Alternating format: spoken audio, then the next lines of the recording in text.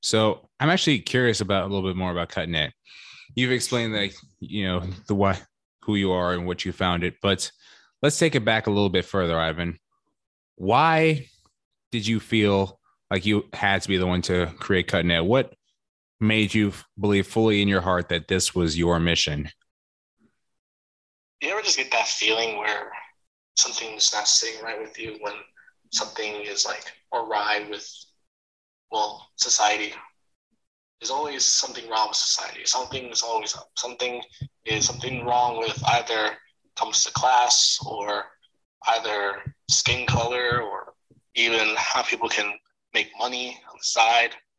It's There's always something that upsets you, but it hasn't been something that upset me the most until I first came up with CutNet.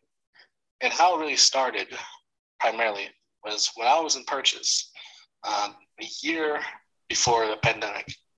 During the spring, beginning of January, I got a haircut from a friend in my college who was able to come to my dorm to cut my hair.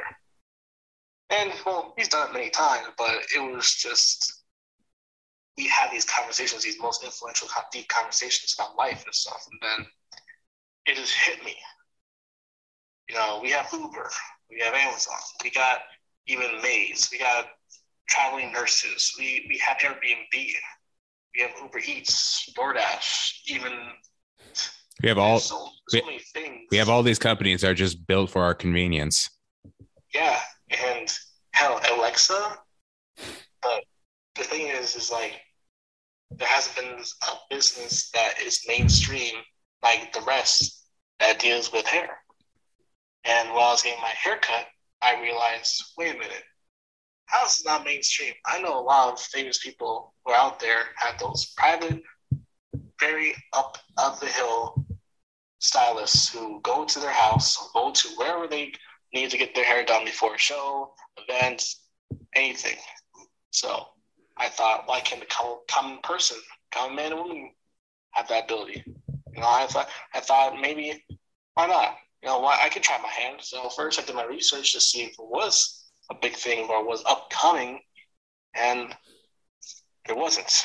There's the hair booking services, the normal ones where you see like hair professionals near you, but they're always focused on the barbers, not much for women either, or not precise on what a customer is looking for, and it's not very precise on what hair professionals offer, and it's all over the place. And plus, people still go on the web wherever they go and see what's the nearest hair shop, barber shop, or hair salon.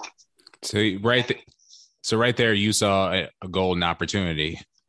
Yep. And at that point, I thought, you know what? Why not? I'll give it a try.